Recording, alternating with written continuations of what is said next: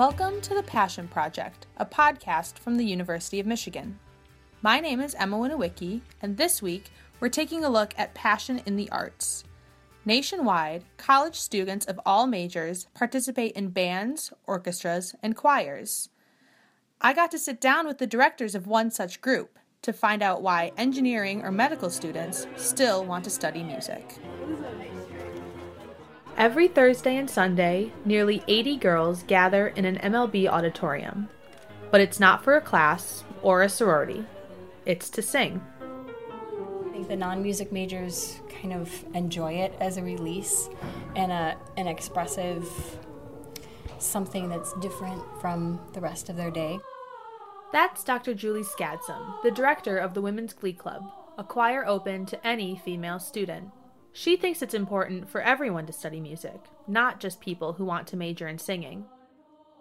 So I think it's kind of part of the longevity of music enjoyment in general as part of our culture that we need to educate everybody about singing and music and appreciating it. The feedback I got from last time was that the sectionals were very helpful.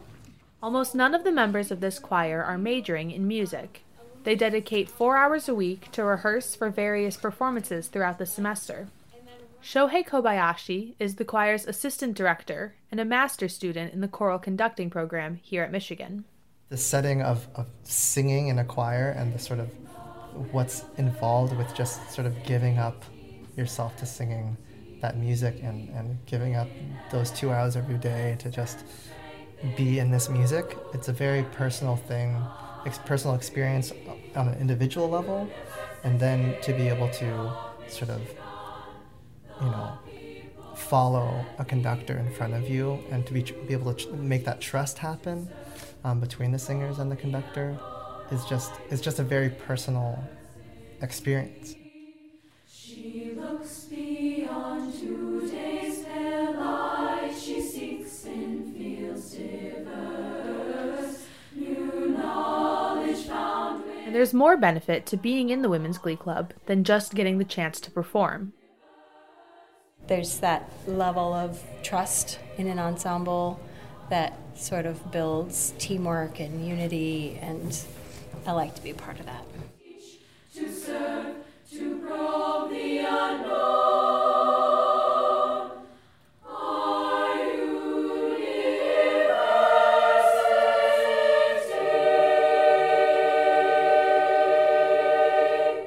In the competitive world of a cappella, it's not often a group drops out of the competition at the peak of their success.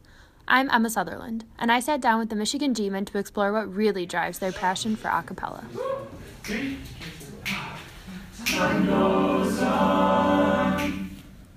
The Michigan G-Men, an all-male a cappella group at the University of Michigan, were formed in 1995.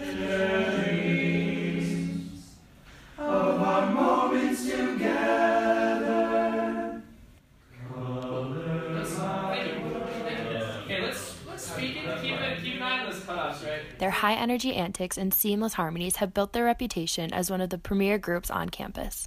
Although not evident from their sound, the group members hail from many different backgrounds and experience levels. Hi, my name is Jordan Liu. I'm a senior studying computer science. I'm Conrad Diao. I'm a freshman, and I joined the G-Men in the fall of 2015. I've been playing piano since I was 5 or 6.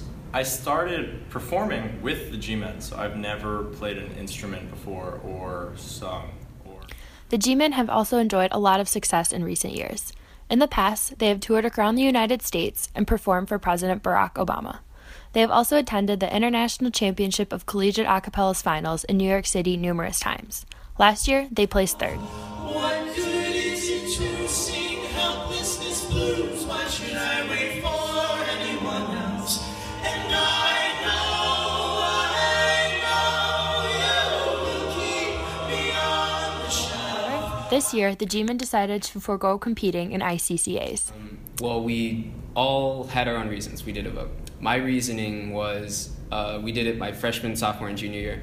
And it's kind of a pretty big time commitment. I sat in on one of the groups who was competing, who actually did really well, one of their rehearsals, and I watched them, and I was immediately so glad that we weren't doing it. It seemed really stressful, really burdensome. And it's competition kind of forces you to stretch the bounds of what you're used to doing. It makes you work really, really hard to get better. And it does make you get better, but we're just trying to, I guess, get better in a different direction. I think that it gives us kind of a more intrinsic focus. He's been doing a lot of more artsy arrangements, more arrangements that are less like things that people are used to singing and used to hearing. So it's kind of cool to focus on that kind of thing instead of like having to think, oh, how do we put together a set that is going to have mass appeal? It definitely allows us a little bit more flexibility. It just lets us, I think, enjoy each other's company a lot more.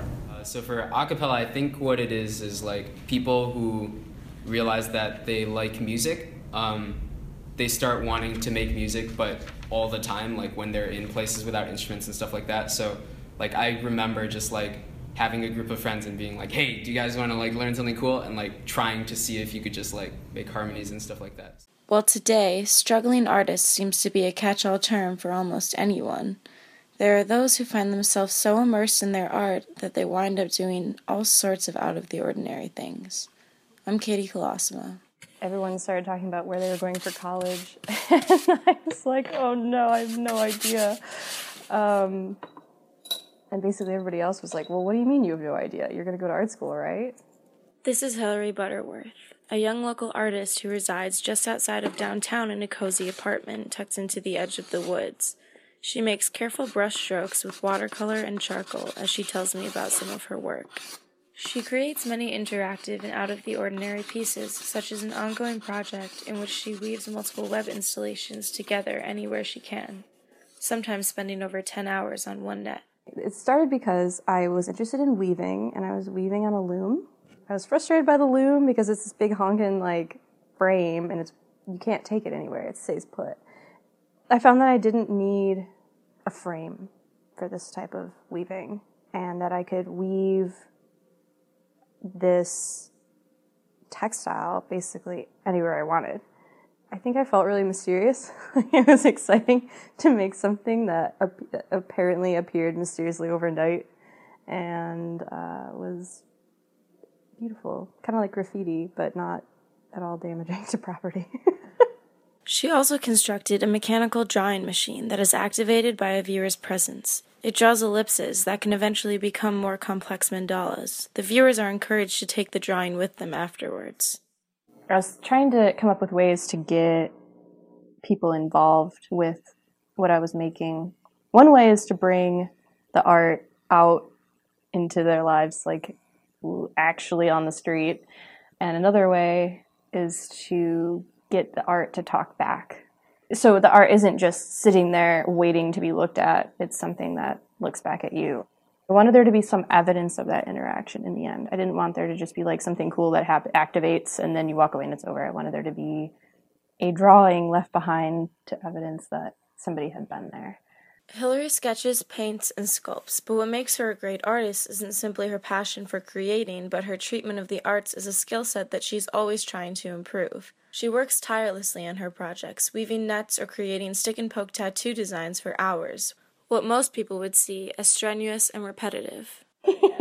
Yeah, to me they don't seem at all tedious. It's like, but they probably do look absolutely ridiculous from the outside.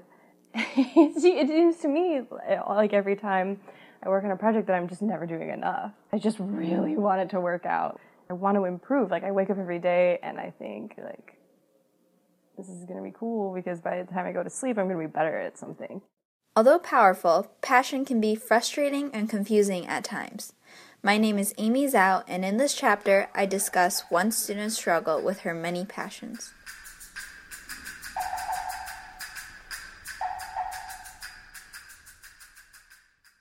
This orchestra piece, titled Mexico, was written by University of Michigan senior Mayumi Kimura Meguro, who studies music composition and international studies. Mayumi has been playing the piano since she was 4 years old and composing since she was 12 years old, and has had multiple performances at venues all around the world. I am very passionate about music, of course. More specifically, I'm very passionate about film scores. However, music isn't her only passion. I'm very passionate about being Mexican. I'm very passionate about, my friends and my family. There's like the personal connections that I have in my life I really cherish. I'm very passionate about traveling, about learning. I love learning. The interesting thing about passion is that it is possible to have too much of it. This is because having multiple passions can pull someone in different directions. I'm in this limbo of passions right now, and music is just such a specific thing. Sophomore year was my low point. I started doing my dual degree in international studies, and I also started working as a resident advisor. So there was this triggering of passions that I wasn't even aware of, which at the time was actually more confusing because then I didn't know what to do. But then I realized that I could actually join them into putting all these issues into my art. Another one of her pieces, titled, in the English translation, "Close Your Eyes and Hear the Light Sing," was written in response to Mexico's social and political situation in regards to the war on drugs.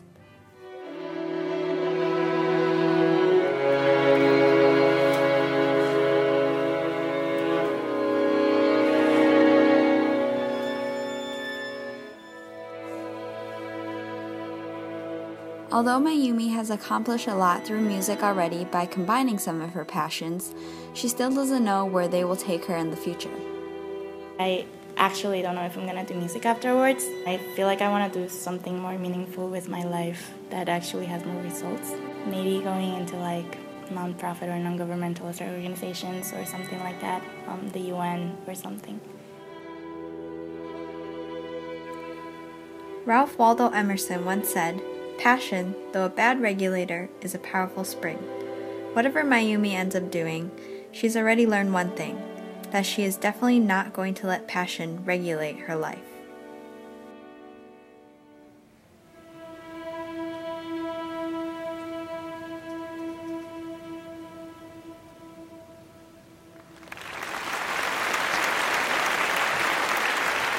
Thanks for listening.